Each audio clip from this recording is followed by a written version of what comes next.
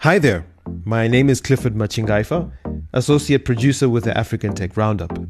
This show is brought to you in association with our friends over at Business Live and Multimedia Live. Thanks to them, you can now listen to this episode on businesslive.co.za and wherever you stream Multimedia Live podcasts. In today's episode, we speak with Michael Schlein, CEO of Accion, a global nonprofit organization committed to creating a financially inclusive world. This episode was taped on the sidelines of Afrobytes, New York, and we're excited to be a part of Afrobytes again in 2020, happening in Paris on the 9th of June at Station F. We're really hoping to meet you there as we have the world's most diverse innovation ecosystem all under one roof. My first question basically is how you frame the notion of inclusion within the context of what you do. Let me start with what inclusion looks like and then talk about the absence of inclusion. I live in New York City.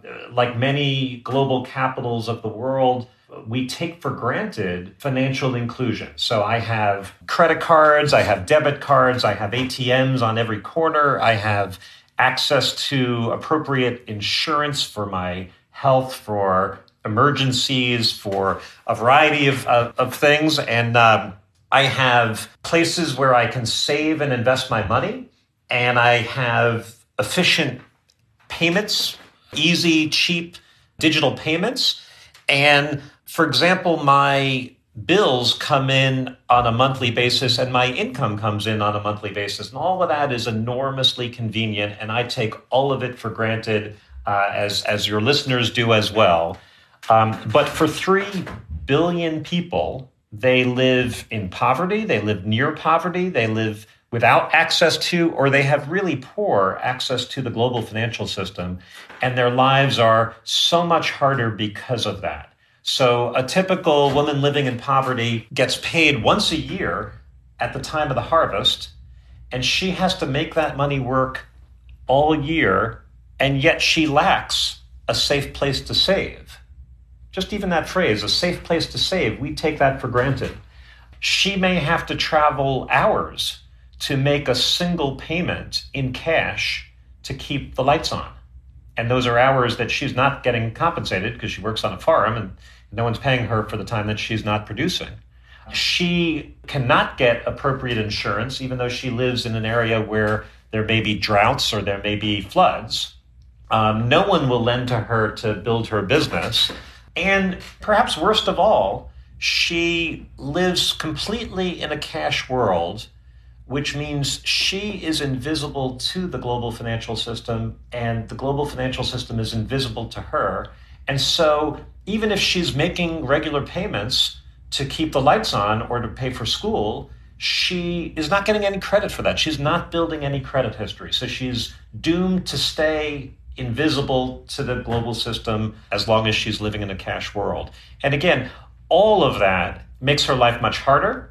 And all of that we can change, and we must change. And if we can change, we can make the whole system stronger and better and more inclusive for all. That is our vision, a financially inclusive world where everyone has all those tools they need to make their life easier.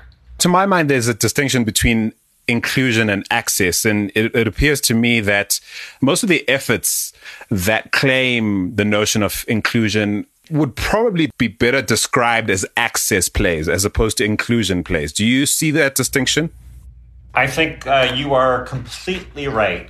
People talk about financial inclusion and often they measure it in terms of access, and I think that misses the point. In fact, the Global Findex, produced by the World Bank and funded by the Gates Foundation, is an invaluable tool. Every 3 years, they produce a new version of the Global Findex, and it is the scorecard by which we measure progress, but it is very focused on access. So, for example, the new data showed that 1.7 billion people remain completely excluded. When I talk about 3 billion, I'm also talking about people who are poorly served, but the people that are completely excluded are 1.7 billion.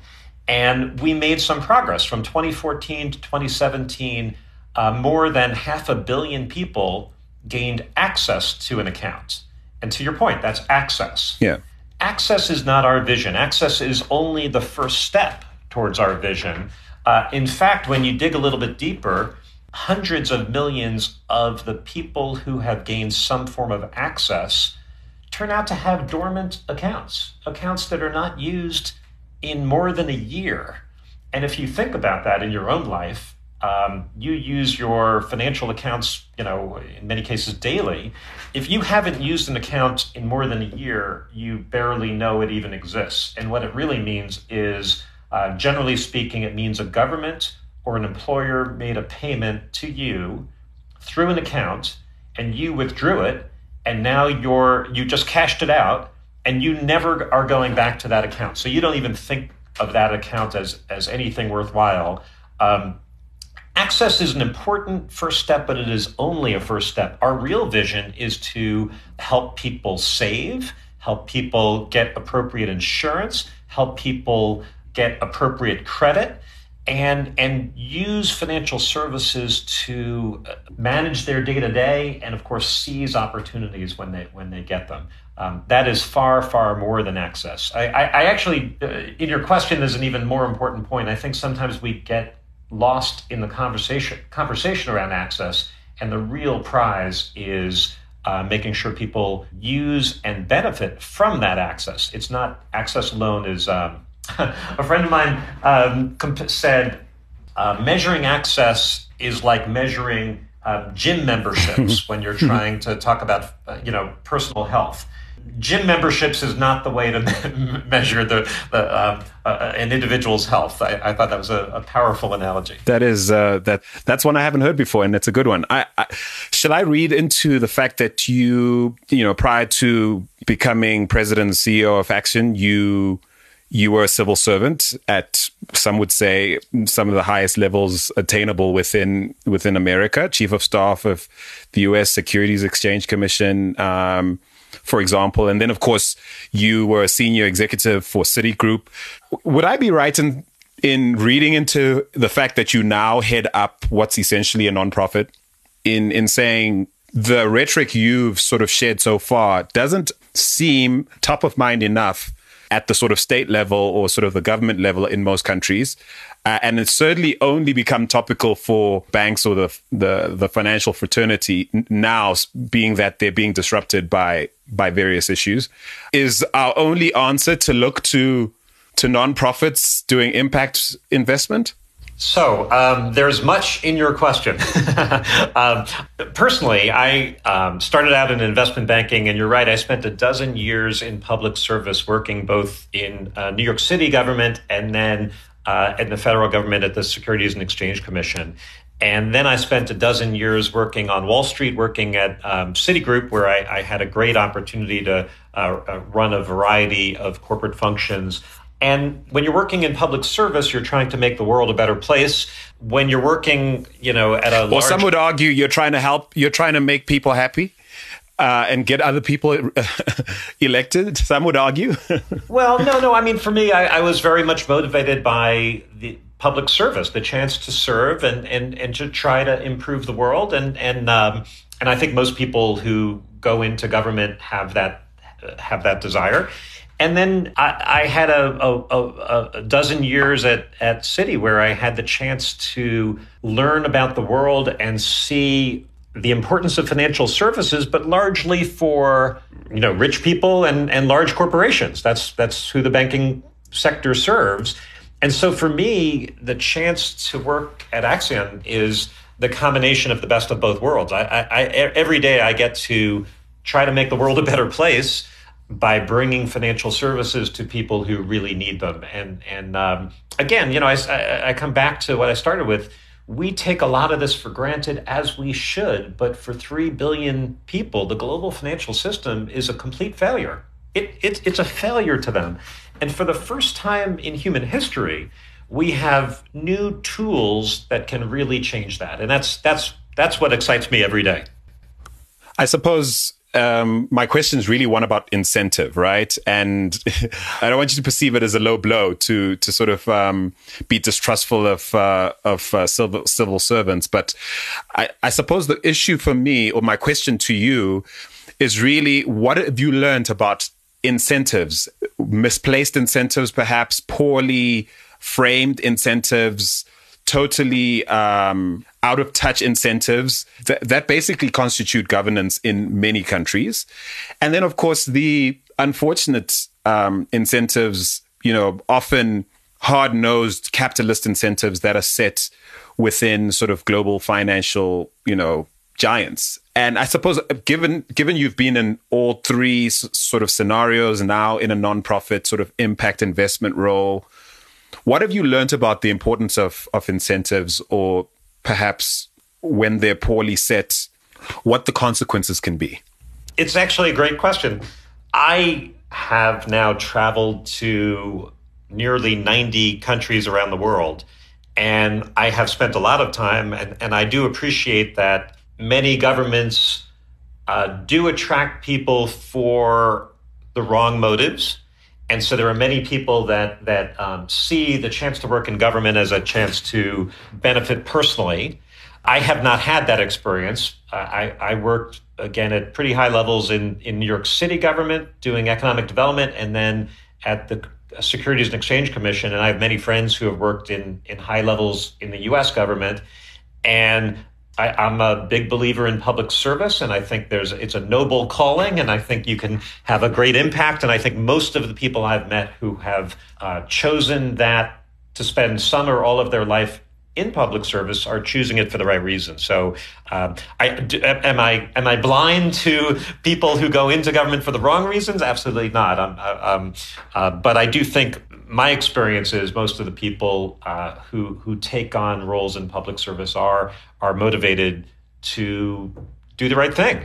And then I suppose my question is more around the systemic issues that you might have observed. No. I was going to get to the other side of your question. So I did spend a dozen years working in a large bank, and I do think large corporations have enormous power and impact, and they are organized around maximizing profits, and all the incentives are aimed at that. And I think that's powerful, and I think you can harness that. And I very much enjoyed my time and learned a great deal. But I did then have the opportunity and took the opportunity to work in a global nonprofit that, for me personally, combines the best of both worlds, where you've got the public purpose of trying to make the world a better place, and you've got the double bottom line. We're trying to not only have a great social impact, but show you can do it in a sustainable and a scalable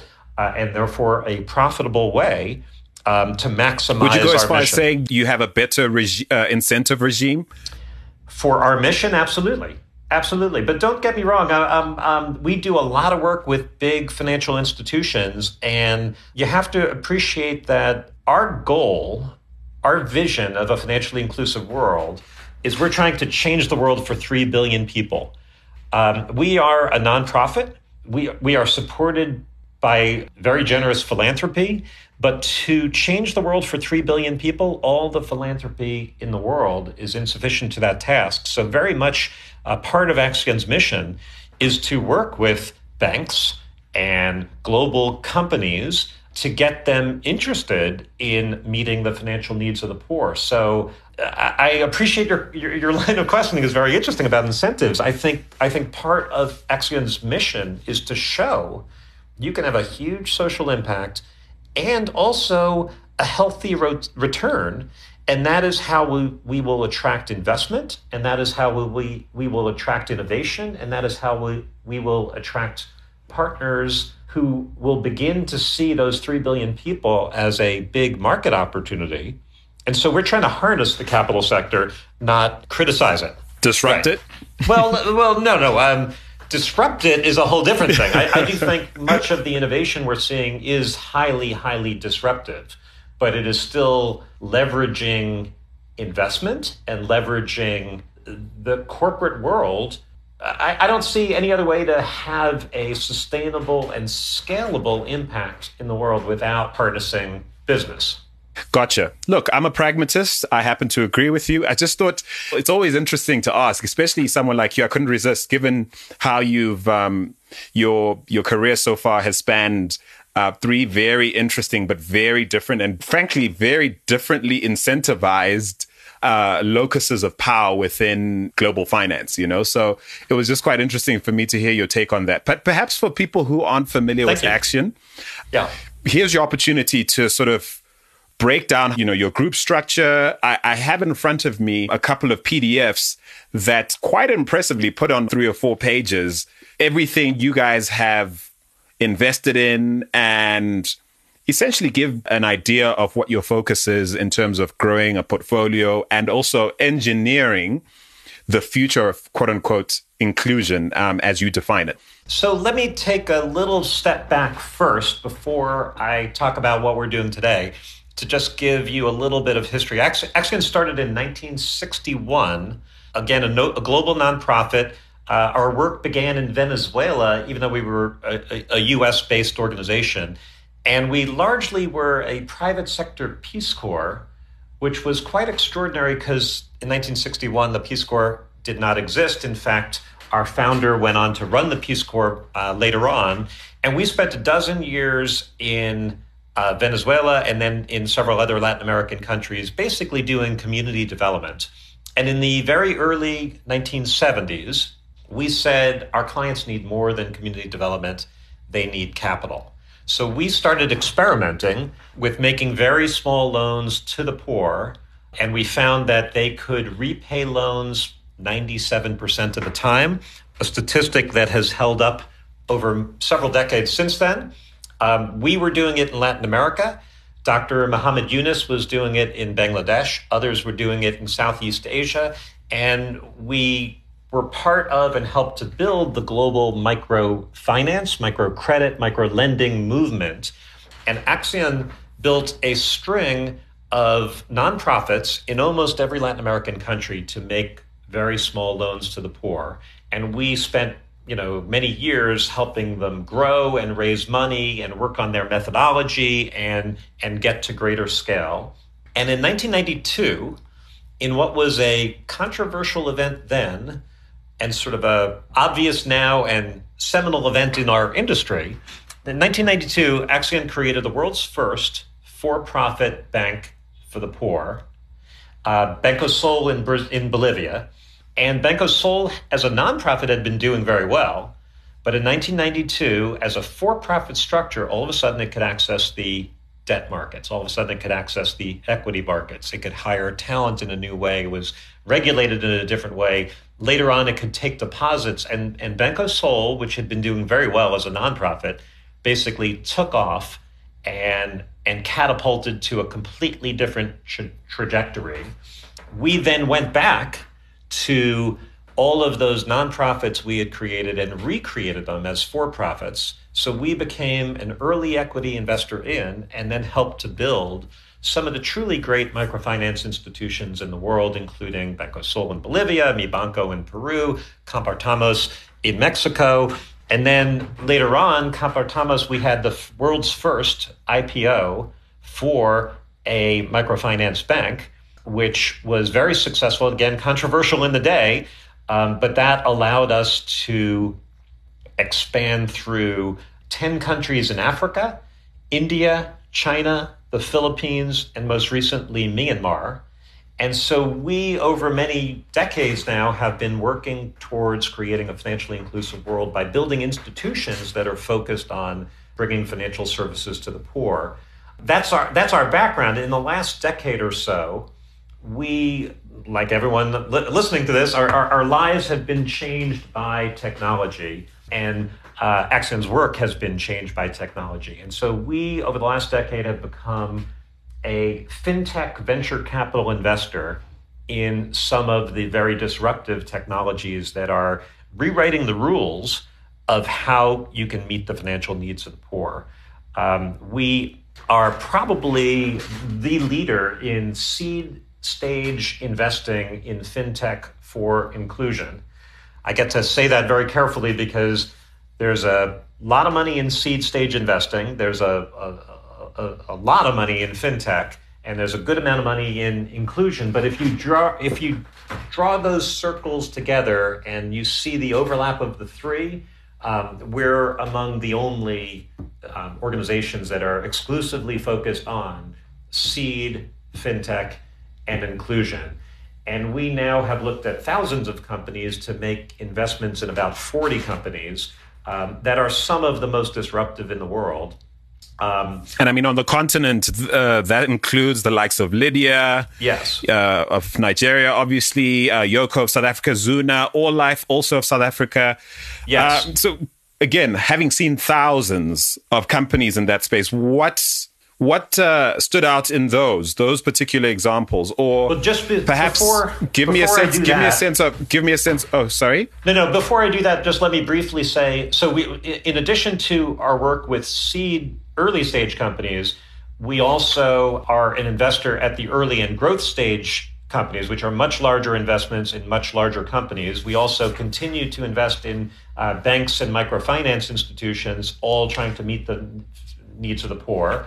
We also have a group called Global Advisory Solutions, which are consultants. They're sort of Accenture, Bain, McKinsey-like consultants that go in and advise financial service providers on how to leverage new technologies to reach people that haven't been reached before. And the last part of our work is we've created the Center for Financial Inclusion, which is a global think tank, which works in consumer protection and high-quality research on the challenges, the obstacles, and the opportunities to create a financially inclusive world. So I do think, for example, we have worked hard over many years to find the most innovative companies using new technologies to solve these issues. And now I think it's coming around the other way where they find us. So it's a combination of chicken and egg. You have to work at it, but ultimately we are, at the seed level, we are most often the first the first institutional investor in these companies after friends and family. And so I think we've developed a reputation for a willingness to invest earlier than anyone. And also we go in and we bring high quality, what we call portfolio engagement, which is, again, services and consulting services that help these companies have greater impact. Do you end up finding startup culture bending to sort of meet your mold? Or do you genuinely find people trying to solve local problems that just happen to be representative of your ethos?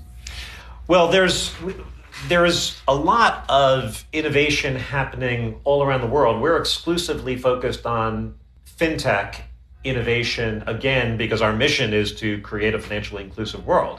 So it's a combination of both. We find them and they find us, but we do, in the courtship and in the due diligence process, make sure that we're very, very aligned and that these companies truly are double bottom line. That is, they are not only trying to have a big social mission, but they're also trying to be scalable and sustainable and profitable. That is how they will grow.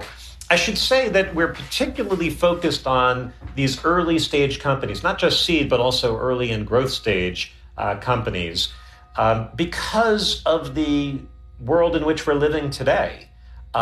We are living in a world where digital technologies are allowing us to reimagine the world, and startups are faster and more capable at embracing the new technologies than existing institutions. Let me give you a little feel for what I mean.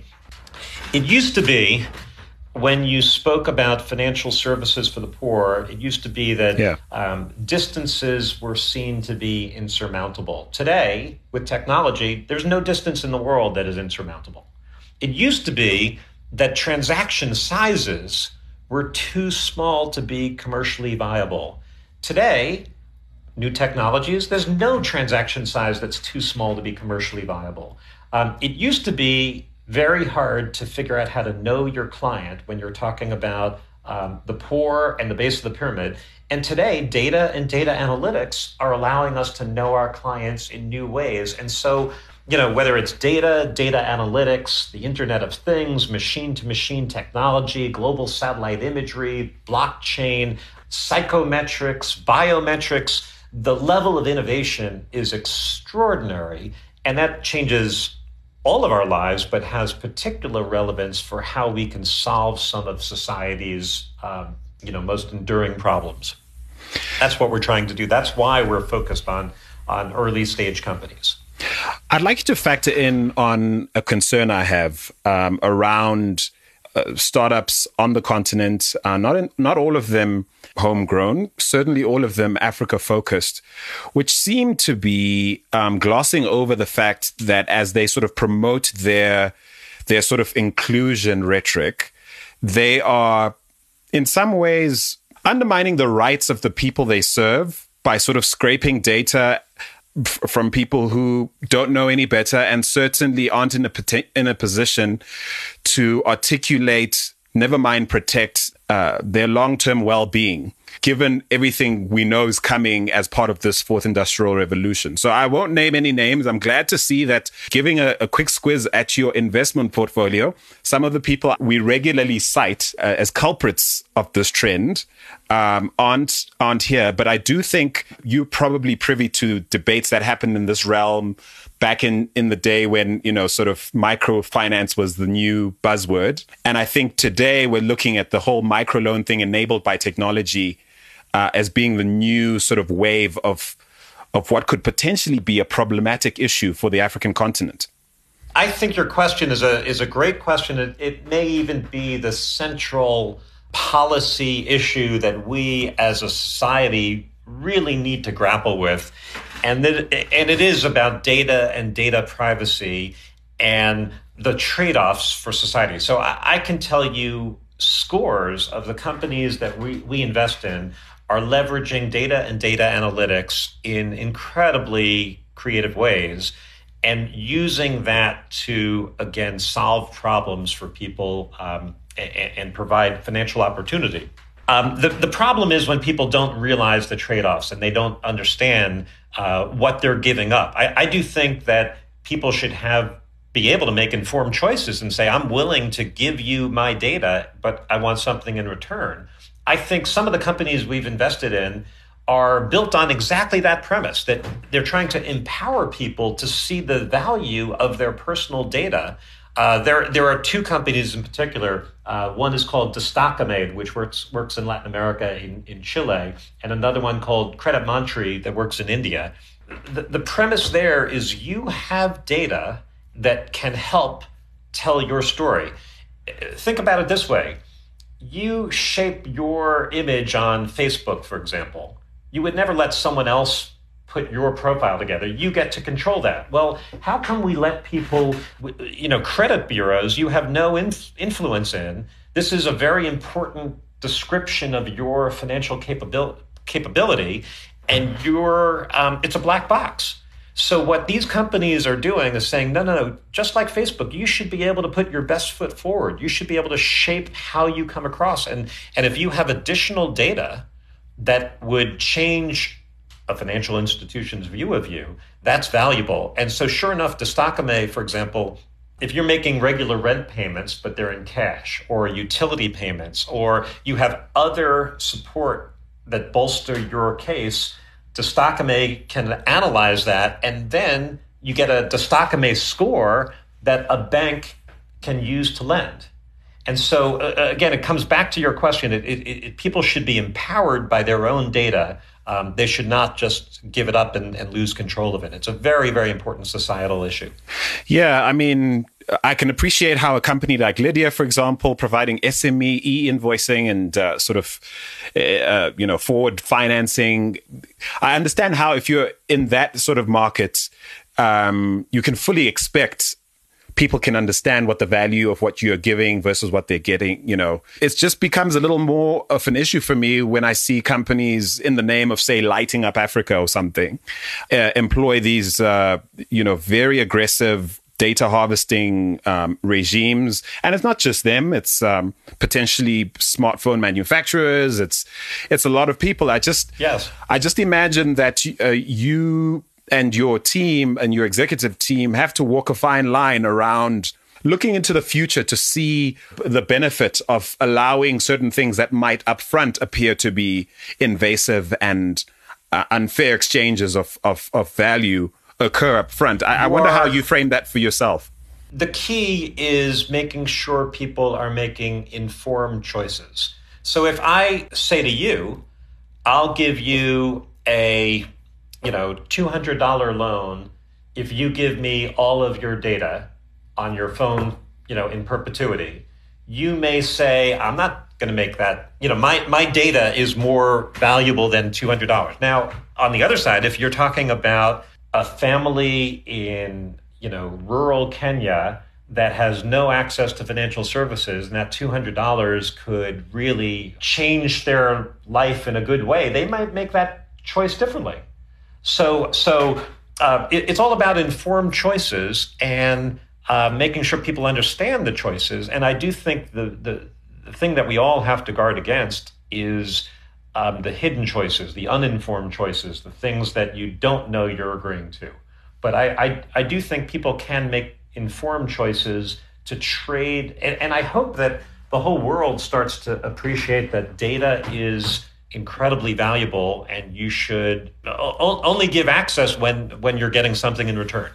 I suppose my sense of things, if I'm honest, is just that a lot of the rhetoric around financial inclusion and access isn't accompanied with enough resources and intent around sort of solving the financial literacy problem that we have in places like the African continent, because there are people, clicking yes to app requests all the time all over the continent. And technically that takes sort of founders off the hook in terms of, well, we asked them for permission and they said, sure. Or they've bought into our notion of we're creating value and they're sort of paying for it with data, except I think 1 out of maybe 20 might not even know what the implications are long term of decisions of that nature. And I suppose that's one of my biggest bugbears. No, and you're not alone. I think this goes way beyond financial inclusion and poverty, and even way beyond the continent. I do think, Europe has been leading the way in terms of new privacy regulations, and I think China is starting to use data and data analytics for social scoring, which is very troubling in many ways. Yep. I think these are the central issues of society today.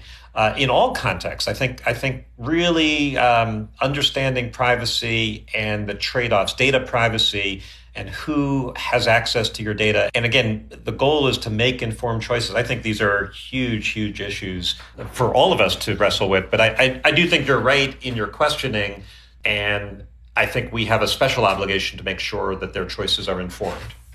Absolutely. That said, yeah. I do a lot of work with our clients, and our clients are extraordinarily sophisticated.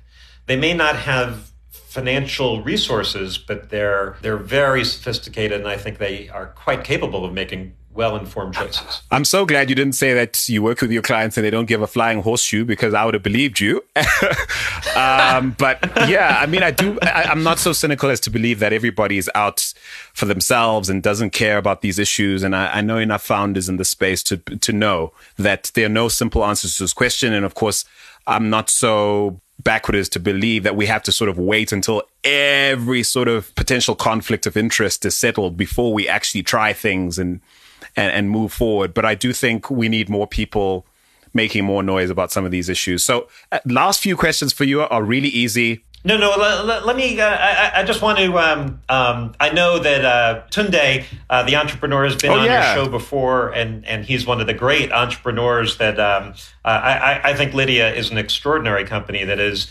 helping to find new ways of meeting the financial needs of small mom and pop businesses in Nigeria. But let me just describe some of the innovation that we're seeing. And I'll particularly focus on a trend that we're seeing more recently in providing insurance to people who have been left out. And again, here, people sometimes misuse the loan product because they don't have insurance. So if you have a fire, or you may borrow to rebuild, but what you really should have had is insurance. But if insurance is not available, you may take out a loan. But what we're now seeing is new ways of, again, using digital technologies for insurtech is what they call it. So I'll give you a few examples.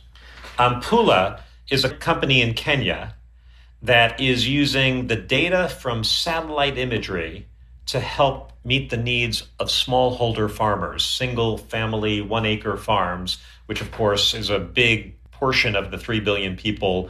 60% of Africa's population are involved in farming. And from the data from satellite imagery, they can help assess if a farm has been flooded, if there's a drought, if the seeds are working well. So you can provide insurance, and plus, especially in the context of Kenya, you can do it with M-Pesa, so people can pay for the insurance and also get paid back when there's a claim through a digital currency. And it's really pretty amazing. That's one example. Another example is Limkani in South Africa, where in a small informal village, a fire can not only hurt one home, but can hurt the entire village. And so what Limkani does is they use the Internet of Things, and they use devices that are both heat sensors and fire sensors. And if there's a fire or heat in one unit, the entire community gets notified in real time. And that can save lives, that can save homes, and that can make an entire community that was uninsurable can all of a sudden be insured. And the last one I'll mention is a great company also in South Africa called All Life, which is the first company in the world to provide insurance for people with HIV. And now they're also working with people with diabetes. And that's unfortunately a very large percent of the population. And today, if you have the right cocktail of antiretroviral medications, you can live for decades as long as you stay on your meds. And so they use digital technologies to make sure that you're staying on the correct regime. And as long as you do that, you have insurance. And especially in the South Africa context, you cannot own a home unless you have life insurance. So we're talking about a significantly financially excluded population that all of a sudden can be included. So those are just a couple of examples of some new technologies that are finding new ways to solve old problems. Well, I'm grateful to you because one of my last questions was going to be, do you have any favorites? I know you've you've already alluded to some, and I think in fairness, I want you to rest easy in the knowledge that I'm not a cynic. I mean, even just looking at your portfolio at a glance, right? You mentioned All Life. I know people personally who wouldn't have life insurance except for that company. And of course, now that's a trend that's caught on, and other insurance companies have started to offer, well, not all, certainly, but other insurance companies have come online and started to quote unquote do the right thing. I do definitely have firsthand experience of how tools of this nature, innovation of this nature in the financial services space can truly change lives. I suppose my burden is that people like you guys have a sense of just how profound the wave of sort of rhetoric and policy-making potential that you start or create, that you guys have a really grounded sense of the implications of what that means for people like us on the ground. And to that end, I want to close with this question, which is, when was the last time you were hit in the face with like a direct impact of the work you do? I'll stick to Nigeria and Lydia and Tunde. I was visiting him not long ago, and I had the chance to meet with several of his clients. And just for your listeners, what Lydia does is they work with small mom and pop shops, and they provide a digital invoice tool for free. And that helps a small business go from cash to digital records. And then off of that data, Lydia can begin to lend and see precisely what this small store, the small enterprise can afford in credit. And I was with his clients, and literally his clients were saying, Lydia knows more about the finances of these small mom and pop shops than the entrepreneurs themselves. And it's incredible because banks don't know how to lend to these companies. And Tunde is, again, harnessing technology to find new ways of doing things that the banking system has failed out for a very, very long time. And that is tremendously exciting. So yeah, it hits you in the face, and it's great. It's why I do the work that I do. Michael Schlein, thank you so much for being on the African Tech Roundup. It is my pleasure. Glad to talk to you. Thank you.